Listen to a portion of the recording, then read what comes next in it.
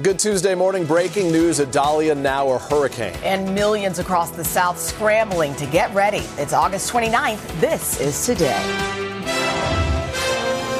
Here it comes. Idalia strengthening as it barrels toward Florida's Gulf Coast. Expected to hit as a major hurricane. A state of emergency declared. Evacuations underway. Run from the water, hide from the wind. And this morning, Tampa's airport now closed. We're live in the storm zone, and Al is tracking it all. Campus shooting. A faculty member gunned down at the University of North Carolina, Chapel Hill. The school locked down for hours. We all just stayed hiding in the stalls, squatting on the toilets, just scared. We didn't know what was happening. The apparent gunman taken into custody on live TV. They're leading the person around the vehicle in handcuffs. Just ahead, new details on the suspect and the search for a motive. Court and the campaign. Donald Trump's federal trial on election interference now set for March of next year, just one day before Super Tuesday. His reaction and the potential impact on the 2024 race. Frightening crash. A helicopter in Florida spinning out of control before slamming into an apartment building. 2 people killed, including a woman on the ground, inside the efforts to uncover what went wrong. All that plus criminal case. The new investigation just launched into that unwanted kiss at the Women's World Cup.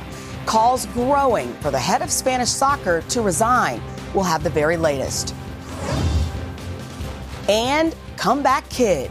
American teen Coco Gauff storms back to win her first match at the U.S. Open. Kicking off the tournament's opening night in star-studded fashion. Today, Tuesday, August 29th, 2023.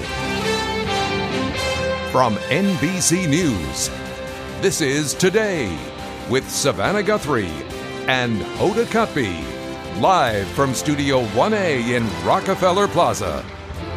Good morning and welcome to Today. Thank you for joining us on this Tuesday morning. Savannah and Hoda are off. Good morning to you, Peter. The good news is Al Roker is here. He's helping us keep a close eye on this storm. Idalia was intensifying while most of us were sleeping overnight. Absolutely. This is a serious storm. It is our top story, Idalia, this morning. The storm upgraded to a hurricane overnight, gaining strength near Cuba as it heads toward the U.S. So here is a look at the timeline and the current path. This could become a powerful Category 3 before making landfall in Florida, likely tomorrow morning. Hurricane watches are now in effect along the Gulf Coast, and in some areas, evacuation orders have now been issued. We have it all covered this morning, starting with NBC's Priscilla Thompson on the ground in Cedar Key, Florida, where Idalia could make landfall. Priscilla, good morning.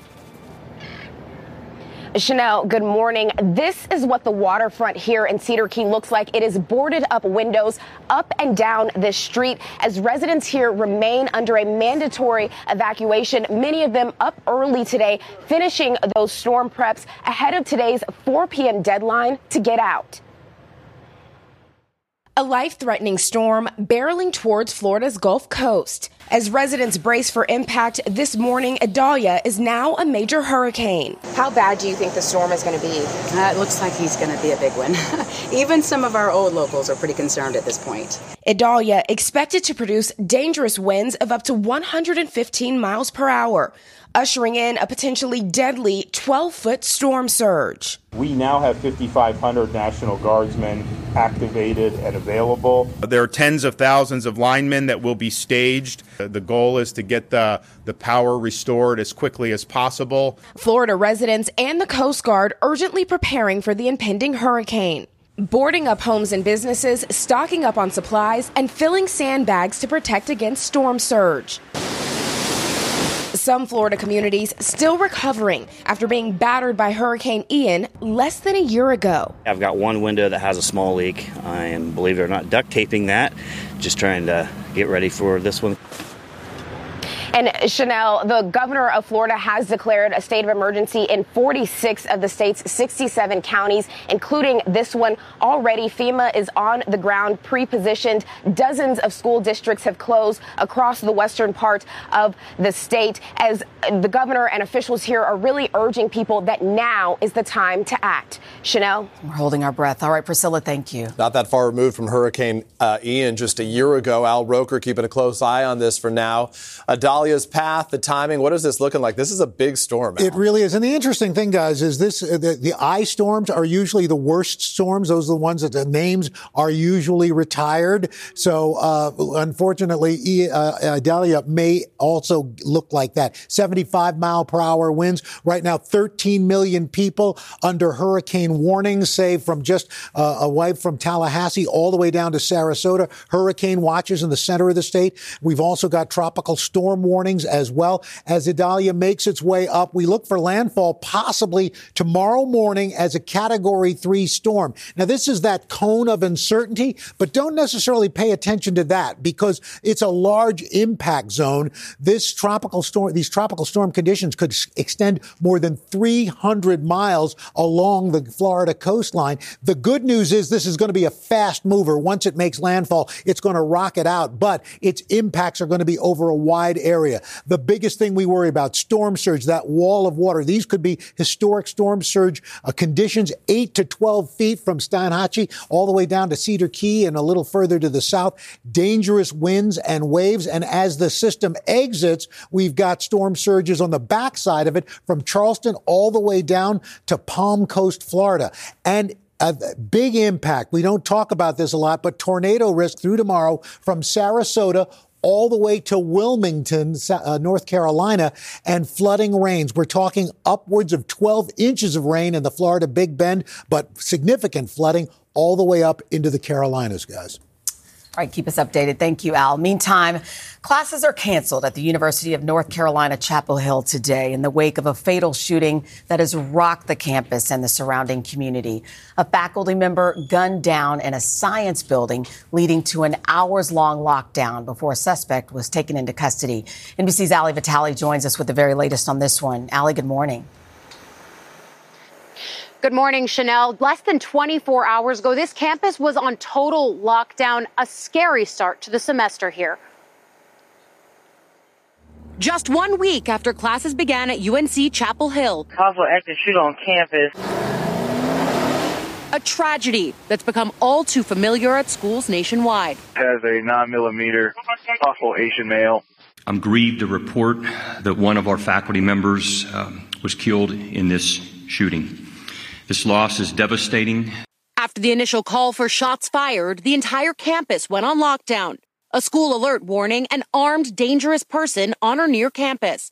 Go inside now. Avoid windows. Heavily armed officers swarmed the campus. Some students walking down the street with their hands up. Some sheltering in place. So immediately we all just stayed hiding in the stalls, squatting on the toilets, just scared. We didn't know what was happening. Other terrified students fleeing through a first-floor window, backpacks dangling. An elementary school across the road also placed on lockdown. Then, less than 90 minutes after the terrifying ordeal began, I think that's him. A suspect was taken into police custody, captured live by our NBC News Raleigh affiliate WRAL. To actually have the suspect in custody, it gives us an opportunity to figure out the why and even the how. And 4 hours after the chaos began, police giving the all clear. But students left deeply shaken. Honestly, it makes me feel a little bit sick because this is a situation that we really shouldn't even have to be worrying about. And those who knew the suspect, stunned. Because I would have never guessed that he would be the kind of person who could possibly be capable of this kind of thing. The UNC community waking up to a string of questions this morning, but the county sheriff's office answering a critical one, naming the shooter as Tylee Chi, charging him with first-degree murder. Back to you. All right, Ali, thank you.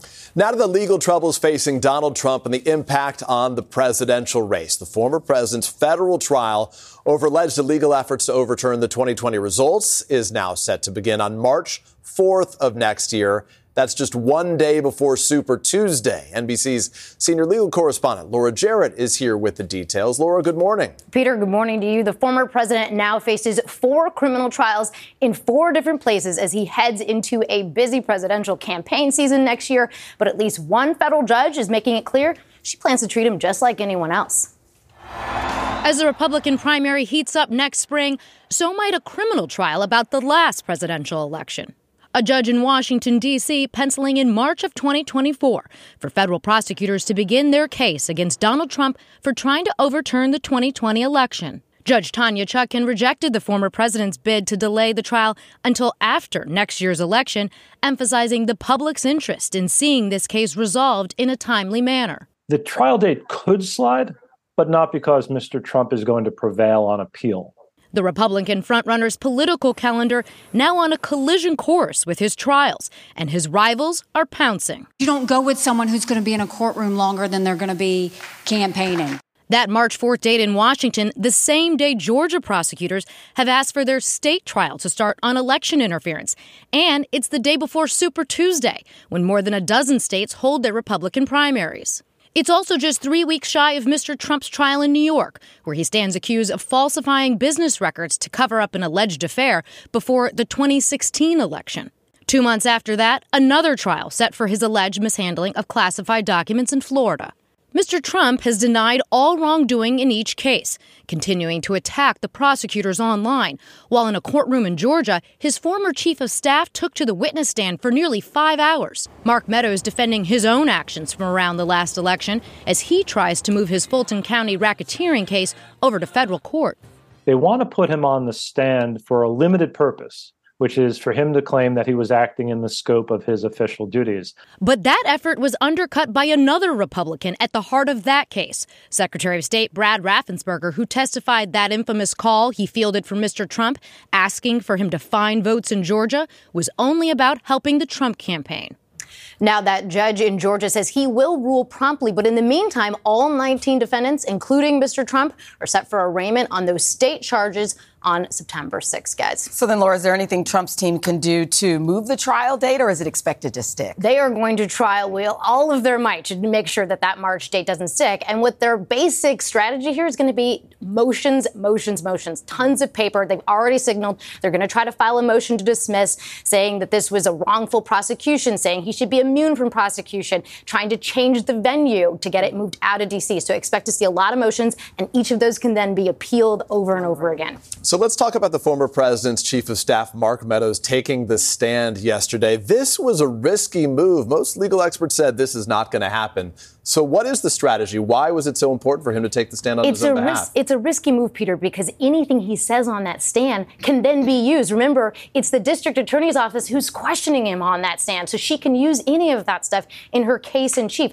But it seems like his strategy is if he loses here in front of this judge, he can then appeal it, and then he can appeal it even all the way to the Supreme Court if necessary. So we'll see how this plays out there in Georgia. Yeah, no doubt. Laura Jarrett, nice to see you. Thanks so much. Sure, guys. All right, turning now to new details on what led up to that massacre in Jacksonville, Florida, that police say was racially motivated. Newly released surveillance video showing what the gunman was doing before he opened fire. And the campus security officer who confronted the shooter is now speaking out for the first time. NBC's Gabe Gutierrez spoke with him.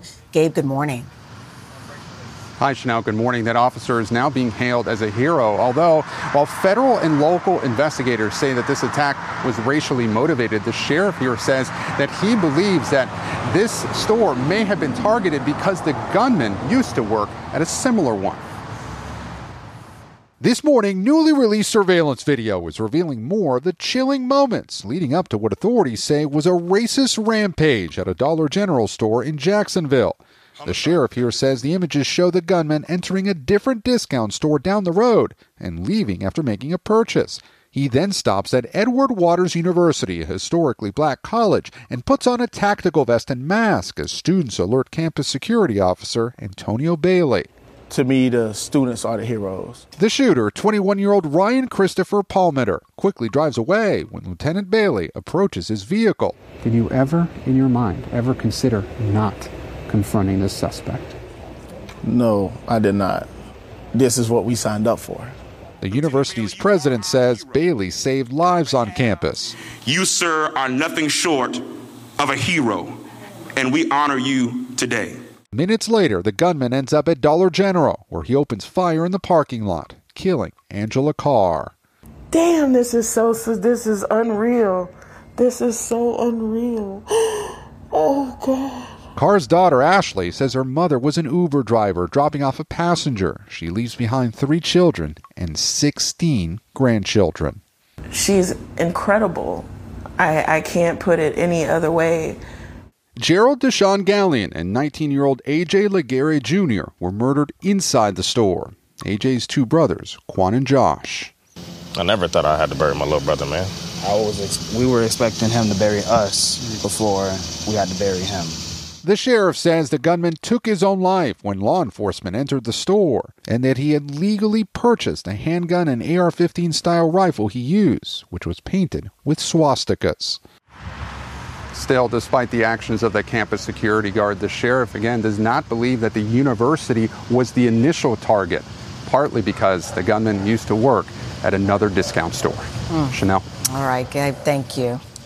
All right, we want to check in again with Al if we can. He's got today's full forecast right now. Al, we're talking about the tropics. There's a lot out there. Yeah, and if we haven't really even talked about Franklin right now. This is a monster. It's a Category 4 storm, 140-mile-per-hour winds moving northeast at 9.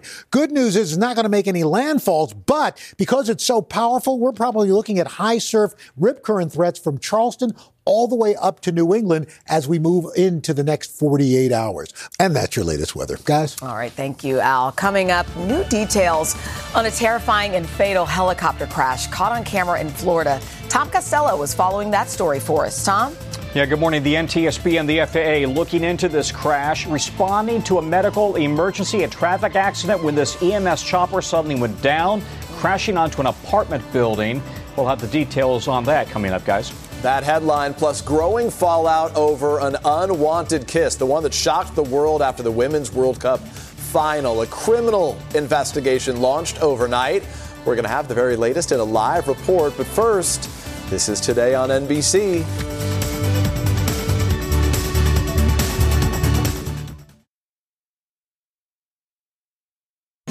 Back at 7:30 with that unforgettable duel in Star Wars: The Phantom Menace. Now, 24 years later, Liam Neeson is revealing something about those lightsaber fights we've never heard before. We'll get to that on Pop Star. Meantime, Jacob is joining us this morning. And for Craig, good morning to you. What's up? Good morning. I got all the deets. Can't tell you till Pop Star. All right. Wow. I was going to say, next we're going to find out that Princess Leia's hair is not Cinnabons. No. It's like oh, my gosh. They're not? Today.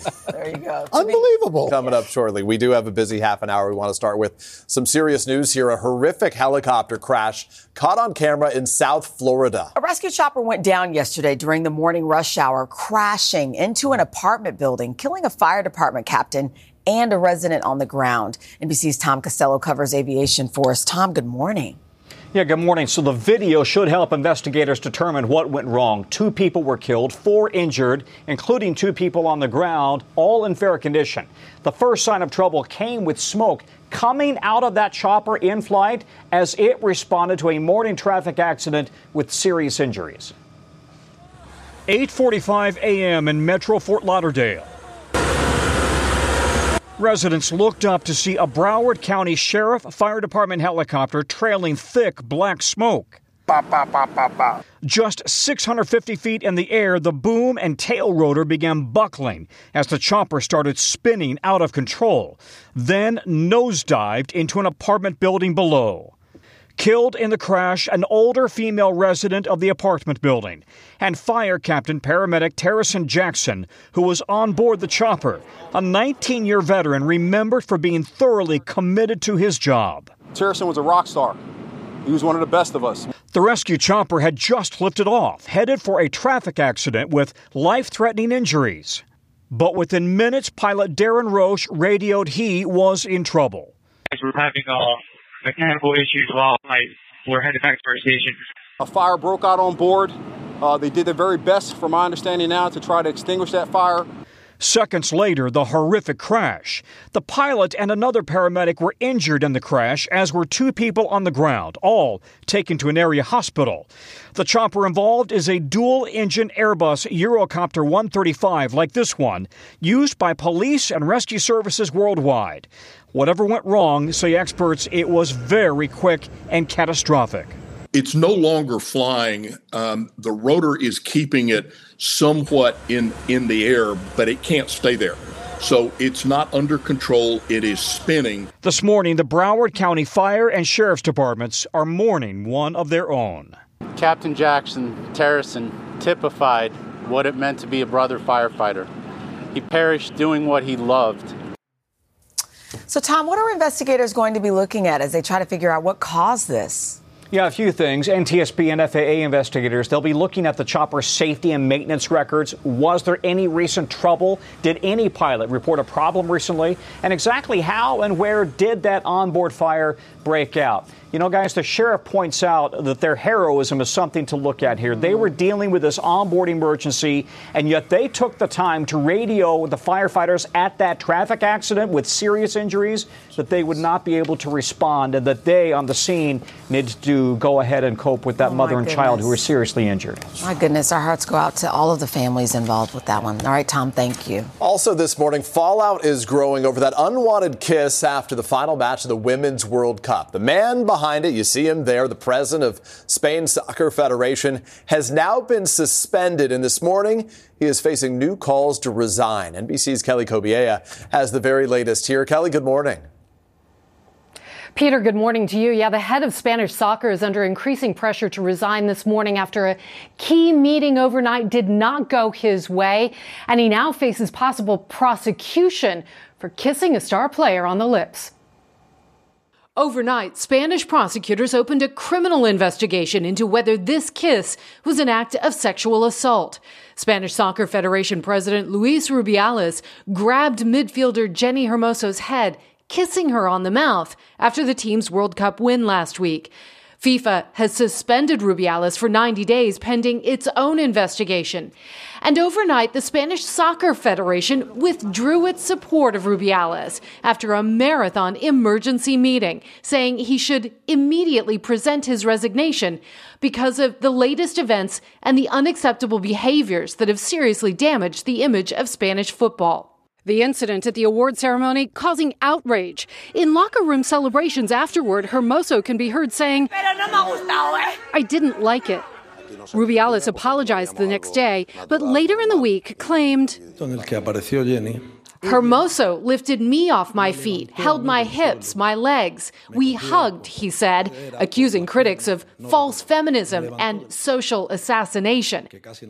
His family rushing to his support.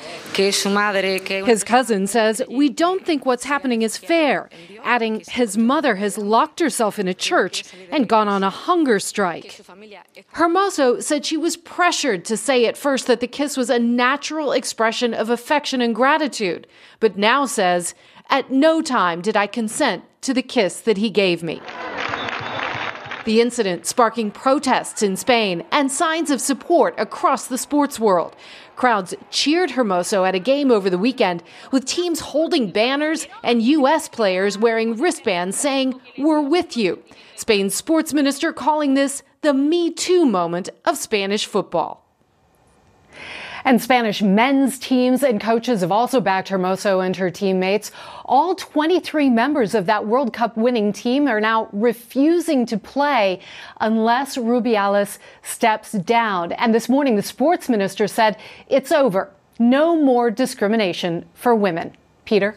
Kelly, thank you so much. A couple weeks removed from the World Cup, and this thing just keeps developing. Keeps going, doesn't it? Yeah. All right, coming up, a parenting expert will join us, making the case for why you should let your kids make mistakes. How she says you can turn common failures into character-building moments that last a lifetime. But guys, first, Kaylee Hartung joins us with an up-close look at a new effort to protect grizzly bears. Hey, Kaylee. Hey guys, humans have long had a fascination and sometimes healthy fear of grizzly bears. Coming up, we'll tell you why scientists are now baiting the giant creatures roaming Yellowstone National Park as they work to save the endangered species. Stay with us.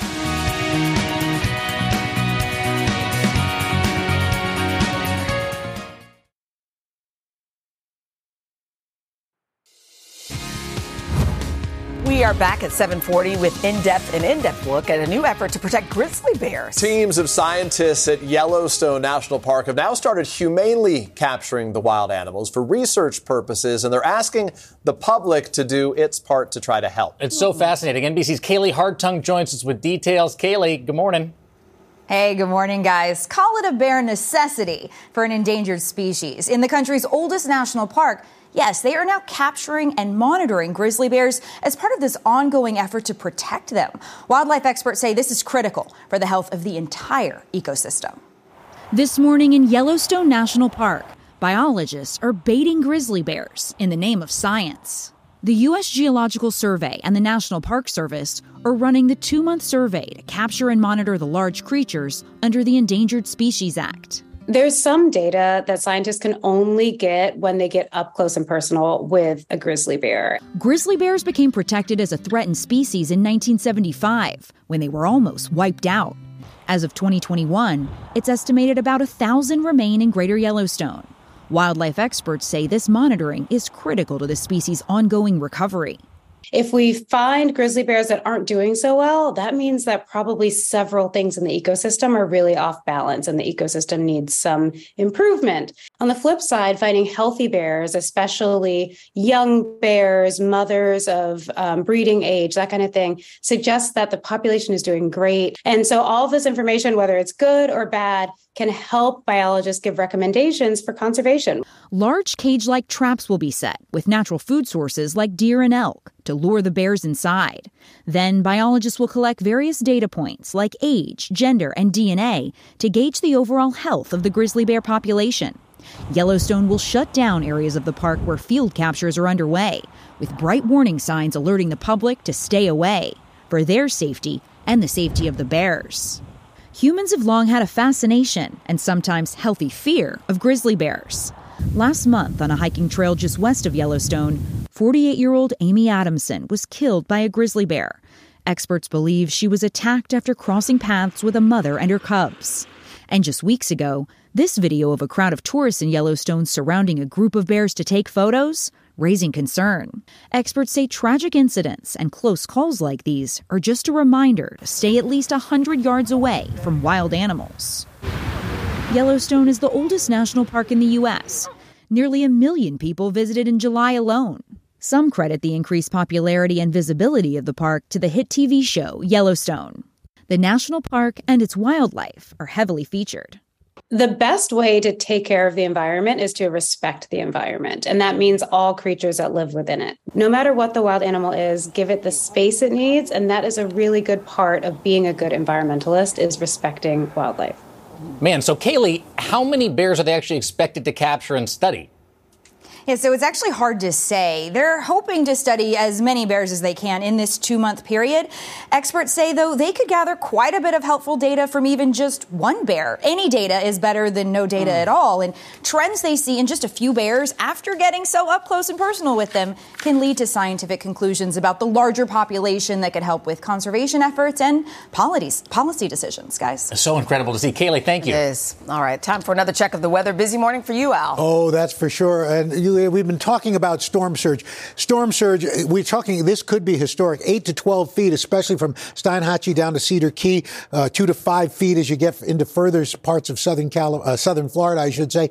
And as the system exits, we've got a problem for Charleston, Savannah as well. Storm surge is the deadliest threat from a hurricane. So water depth of 3 feet, initial water rush can rise suddenly. It's considered life-threatening at 3 feet. 6 feet, this crashing waves can cause significant damage. The weight of the water can break through doors and windows. 9 feet, these higher surges push further inland. Entire neighborhoods can be destroyed. So that storm surge, something really to watch out for. Out west, we've got 34 million people under heat alerts and heat warnings and advisories. For the next 3 days, we've got Lake Havasu City, triple digits, same in Las Vegas. Los Angeles will cool down by Thursday, but triple digits in Yuma and Phoenix, Arizona as well. Rest of the country, heavy rain. This is not even including talking about what we've got from Idalia. This is heavy rain due to a frontal system that's going to be pushing to the south. Record highs out west. Smoky conditions in the western plains and some showers around the central Great Lakes. And that's your latest weather, guys. All right, thank you, Al. Still ahead, we are getting you ready for fall with a special edition of Steals and Deals. Stylish staples up to 85% off. It's a good one. I like the sound of that, right? But first on the boost, what had this woman going wild even before a special gender reveal? That's right after this.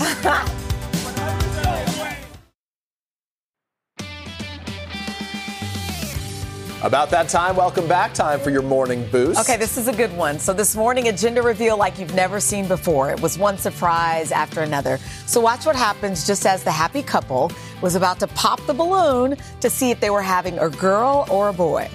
3, 2. Wait, actually, I did forget scissors.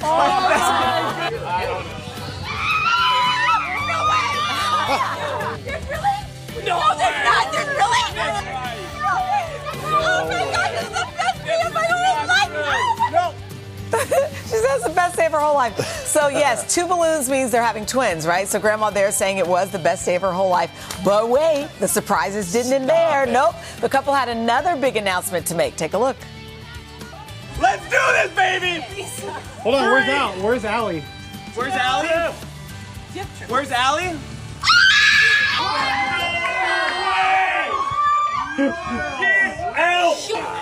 This cannot be true. No way.